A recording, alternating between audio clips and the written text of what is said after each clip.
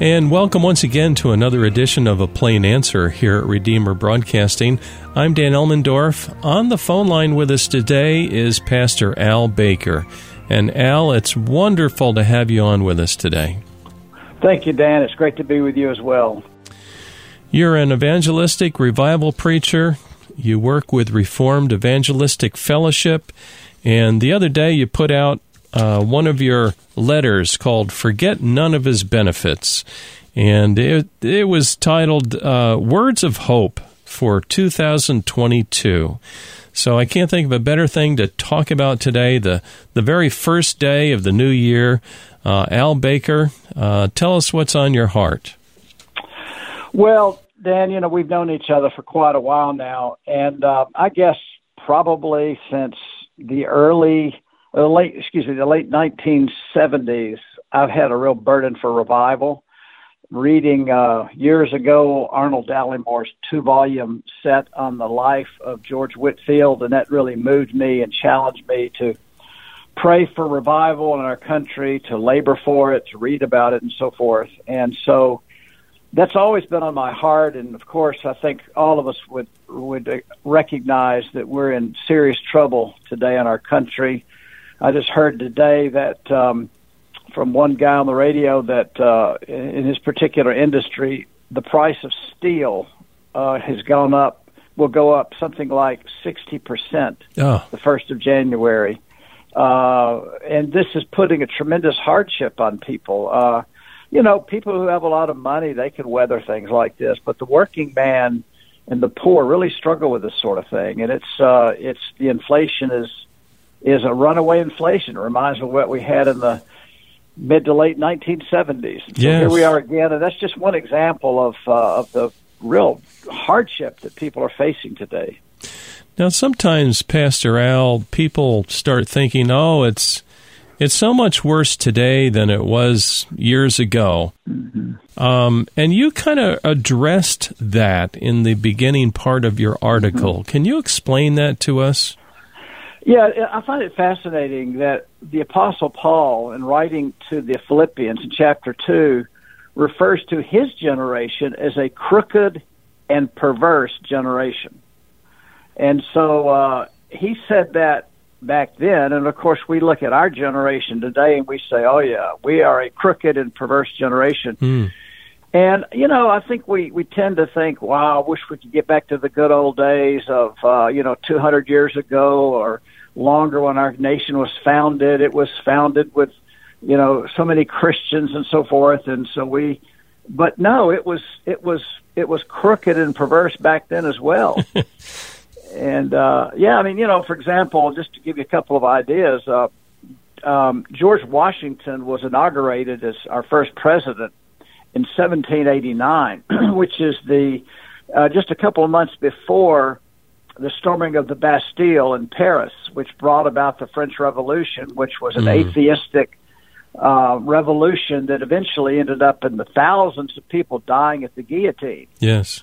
So that's kind of where we were at the time, and then I would imagine some of your listeners are certainly aware of the Great Awakening, and that was a mighty movement of God that started around 1735 in Northampton, Massachusetts. It kind of waned a little bit, but then it picked up again in 1741. Amazing movement of God. It went on for 10, 15, or 20 years, and it really transformed our early country and was a significant player, as it were, in the founding of our nation. Sure. But still, by the time Washington was inaugurated, we had turned away from that. A lot of our people were really imbibing, if you will, of the philosophy, the atheistic philosophy of the Marquis de Sade and Voltaire and Jean-Jacques Rousseau of France. Mm-hmm. And so that was the Enlightenment, the French Enlightenment. So, our nation was founded on this city on a hill Puritan vision of John Winthrop of 1630. And so it really started well. But again, even after the Great Awakening, there was a great turning away from God. And And because of that, there was just rampant evil. It's hard to believe that really at that time our nation only had about 5 million people or so. But, from what I've read, this is shocking, but at least 300,000 people were confirmed alcoholics, and something like several thousand a year were dying from alcoholism. So, major problems like that, and bank robberies began to be a daily occurrence. And, really probably for the first time in our nation's history, women were afraid to go out at night by themselves to walk on the streets. And there were whole counties in Kentucky, which at that time was sort of a wilderness, kind of the modern frontier, if you will. It was just had unbelievable crime and wickedness, and you had justice being done by people who really weren't in control. So a lot of that was going on, and then even a lot of the denominations were struggling.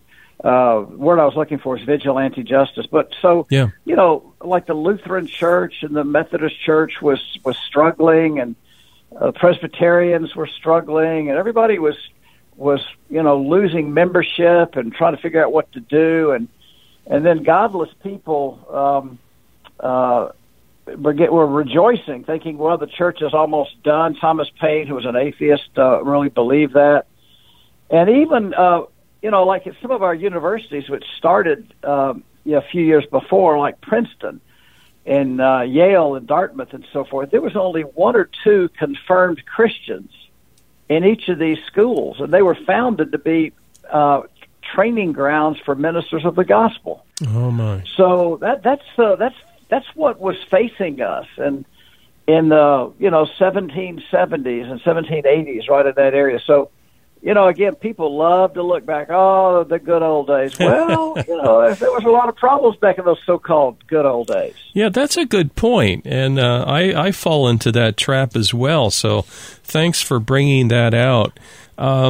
You mentioned a time here a little bit before that where Jonathan Edwards was in Northampton, Massachusetts. Can you describe him to us a little bit? Yes, he was born in 1703 to a minister and his wife. He lived in Connecticut, where I used to be, where I first met you many years ago.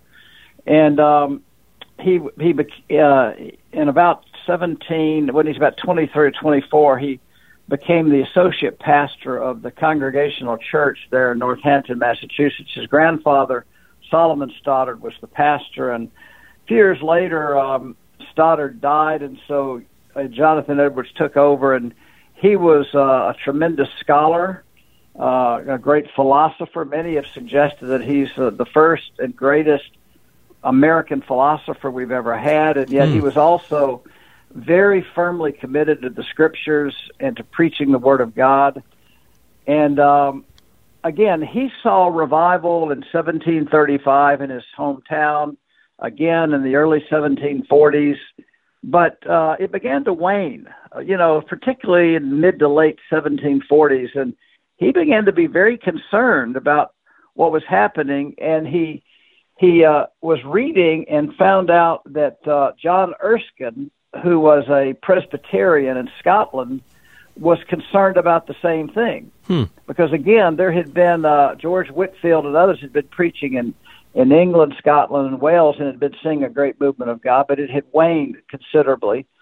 And so John Erskine was urging people across denominational lines and ethnic lines and so forth to begin earnestly to pray for revival, and that God would do a great work, not unlike what he had done earlier. And so Edwards was reading about that, and he decided that he would join in with John Erskine. And I jokingly say that Edwards decided to write a very, very short gospel tract on the issue. The very short gospel tract was 200 pages long. And in characteristic 18th century fashion, the title was about as long as the book itself. And the title, the literal title is A Humble Attempt to Promote Explicit Agreement and Visible Union of All God's People in Extraordinary Prayer for the Revival of Religion and the Advancement of Christ's Kingdom on Earth, pursuant to Scripture, promises, and prophecy. So that's the title to his short 200-page gospel. Oh, that's tract. great. I love that title. But it was powerful, and what happened was he was urging people to gather together once a week. Many of the people gathered together on Saturday nights across the country, and again in what's now the United Kingdom, and prayed on Saturday night. Some prayed on Sunday morning, and asking God to do what he had done before, a great movement of the Spirit of God.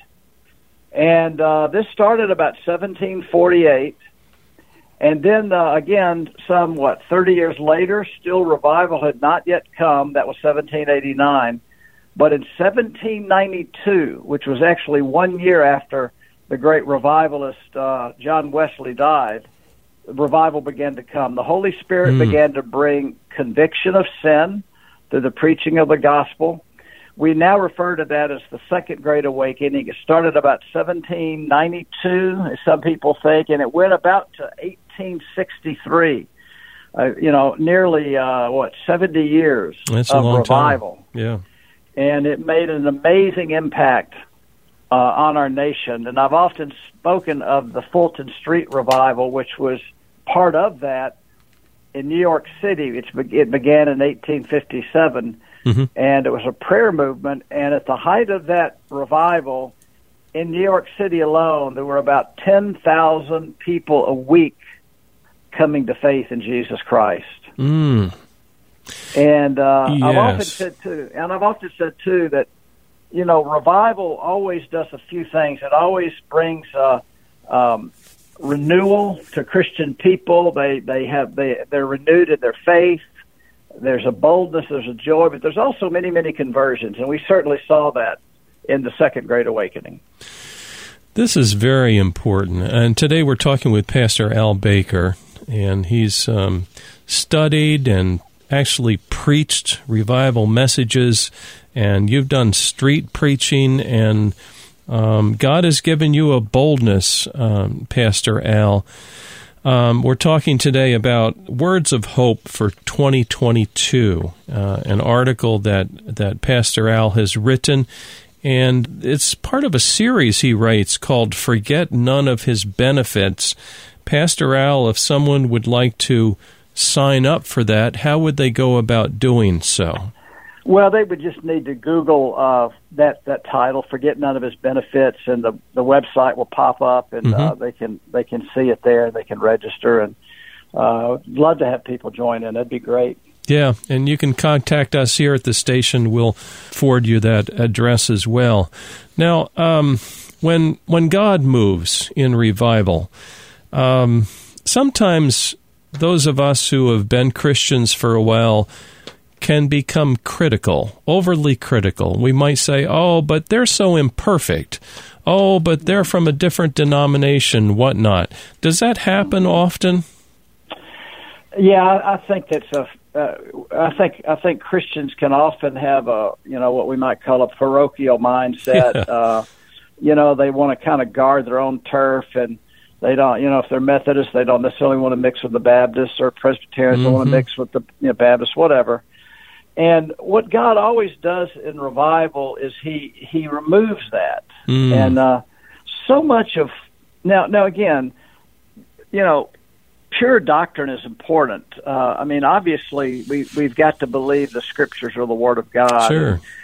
And, we need to believe and hold to the Trinity and the two natures of Jesus Christ and His death on the cross and His resurrection, and that He's the only way to the Father. No doubt about that. But, we can disagree on what I call secondary and tertiary issues. The form of church government is not that important, or how we worship. Some like contemporary church music with electric guitars. Some like organs, and some like a cappella music, and they love to sing the old hymns. Sure. And, we all have our preferences, but at the end of the day, those things are really secondary.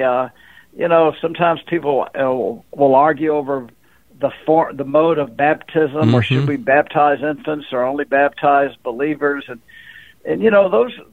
There's a place for that kind of discussion, but certainly it's not the most important thing. And I think we have to lay aside those secondary and tertiary issues.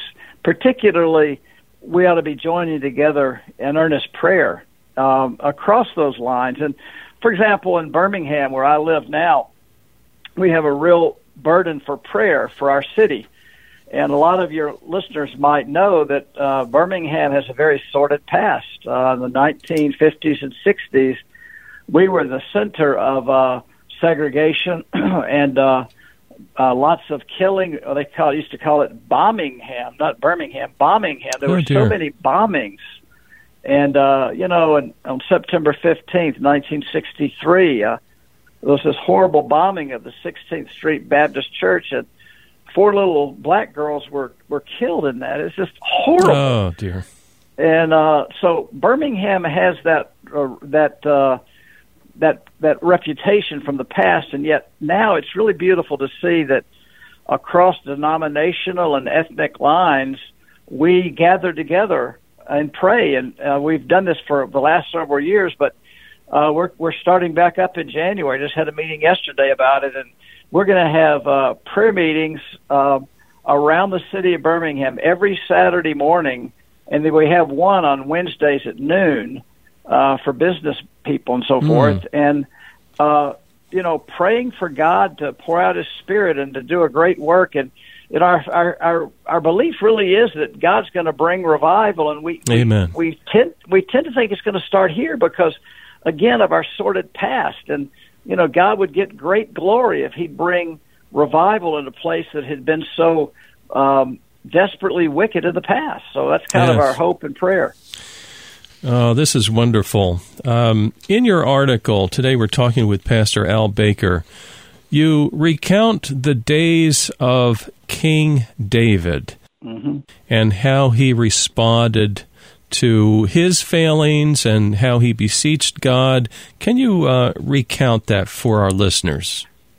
Yes, I think it's very instructive on revival, because a lot of times when I preach or teach on revival, we'll have a Q&A session and people say, well, do you really think God's going to bring revival? And I say, well, obviously I don't know. I mean, but we pray for it. We expect it. And I said, it's like King David when he committed adultery with Bathsheba and then had her husband Uriah the Hittite murdered. Then their child, by that illicit union, became very sick, and David prayed, and David fasted, asking God to heal the child. And he pretty much neglected all of his kingly responsibilities in order to pray and really seek the Lord for the healing of his child. And then he's praying for several days, and he notices that his attendants are there, and David looks up from his knees, and he says, the child is dead. Is that right? And they said, yes, he is. So what does David do? He gets up, he washes his face, he anoints his head, he changes clothes, and he goes into worship. And I think that's the way we have to be. We seek him earnestly for revival. In Jeremiah 29 it says, "Those who, if you call upon me and pray to me, I will listen to you. You will seek me and you will find me when you search for me with all your heart. I will be found by you, declares the Lord." So there's that great promise that He will hear if we seek Him earnestly.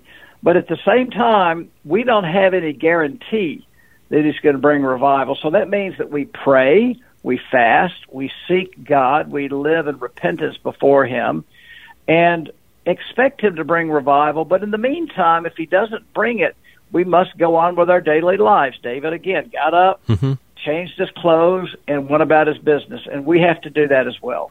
Yes, yes. I wonder, too, Pastor Al, if the problems that we see in America, which are major problems, are somehow tied to us, tied to the church not being what the church should be. Have you seen, for example, churches that are filled with people that confess, but there's power plays and cheating and all that going on? I mean, it's got to grieve the heart of God. Yes, that's true. I think that's very rampant in the church, and of course, it's within all of us. All of us are capable of that same thing, and so we always have to be very vigilant. But there's and that does grieve the Holy Spirit, and we're told. Paul the Apostle says, "Do not grieve the Holy Spirit, with whom you've been sealed until the day of redemption." And he says in Ephesians and in 1 Thessalonians, he says, "Do not quench the Holy Spirit." So, Martin Lloyd-Jones used to say that the Holy Spirit is a person. He's the third person of the Godhead, and a person can be offended. Mm-hmm. And so when we sin and we continue in unrepentant sin, then the Spirit is grieved, and we can lose, as Lloyd-Jones used to say, his presence and his power. Mm-hmm. He's still in us. We're indwelt by the Holy Spirit when we're born again, but we can lose that unction, that anointing, that power, that efficacy in our daily living. And so it's very important that we be very quick when God points out our sin to repent. And to acknowledge it, and if necessary, to make restitution, to apologize to our spouse or our children, our parents, whatever the case might be, and ask for forgiveness. And again, God is gracious; He'll forgive, and we move forward. When we mess up, it's a lot easier to ask for forgiveness right away and admit our wrong than it is to let it fester, isn't it? That's true, and I know from my own personal experience, in my flesh, and I think most people are like this. We have pride, and we don't want to admit that we're wrong. We want to put the blame on somebody else, and that's never helpful. It's never productive. And the amazing thing is that if we come clean with Jesus, He does forgive us. And besides that, we're not fooling Him. God sees what's going on, right? I mean. So we're better off just surrendering to Him and saying, "God, you win. I see it as sin. Would you forgive me?" And He's quick to forgive, and He's quick to restore. I think that's what we have to continue to remember. Today we're talking with Pastor Al Baker. We're almost done. Al, I see you've written a number of books here. One is Seeking a Revival Culture, and another is Evangelistic Preaching in the 21st Century. Someone might say, "Hey, wait a minute, he's a Presbyterian-type guy. What is he talking about, evangelistic preaching?" You ever get a response like that? Yeah, I get it all the time, actually. And it's unfortunate because I get it. I mean, I understand why they think that way. But, it's unfortunate because, 100 years ago, there was powerful Presbyterian evangelistic preachers, Sure.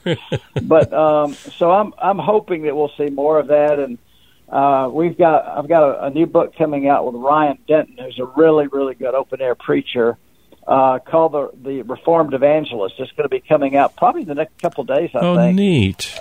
Yeah, so that's going to be a really, I think, helpful book for not just for evangelists or pastors, but for lay people who really want to see God do an amazing work of revival. And he always uses evangelists.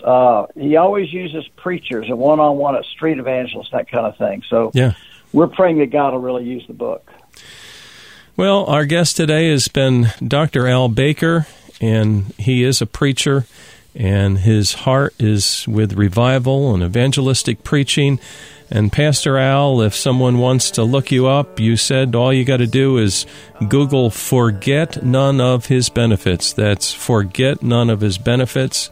And there you'll be able to sign up and get on the weekly email list so you can get that devotional. It's a wonderful devotional. Pastor Al Baker, my brother, thank you for joining us today. Thank you so much, Dan. God bless you, and look forward to talking to you again. You bet, and Happy New Year to you. Thank you. Same to you and yours. Dear listener, please join us next week for another edition of A Plain Answer. Let your kingdom come, and your will be done, right here on the earth like it is in heaven. Lead on, O King eternal, we follow not with fears, for gladness breaks like morning where'er thy face appears. Let your kingdom come, and your will be done, right here on the earth like it is in heaven.